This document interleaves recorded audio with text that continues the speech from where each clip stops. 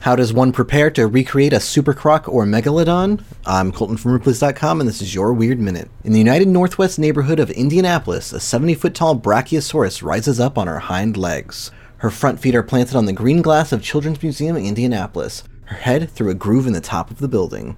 This impressive sculpture towers above visitors as a formidable attraction, but also an educational one.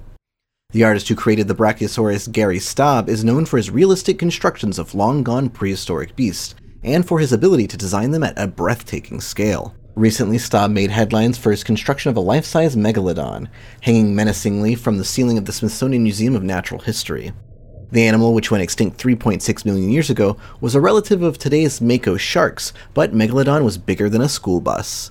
Staub's construction was 52 feet long, 23 feet across, with fins, and 34 feet around the belly. To see some of Staub's creations, head to Ripley's.com, read the Weird Minute if you haven't already, and tune in tomorrow for another Minute of Odd.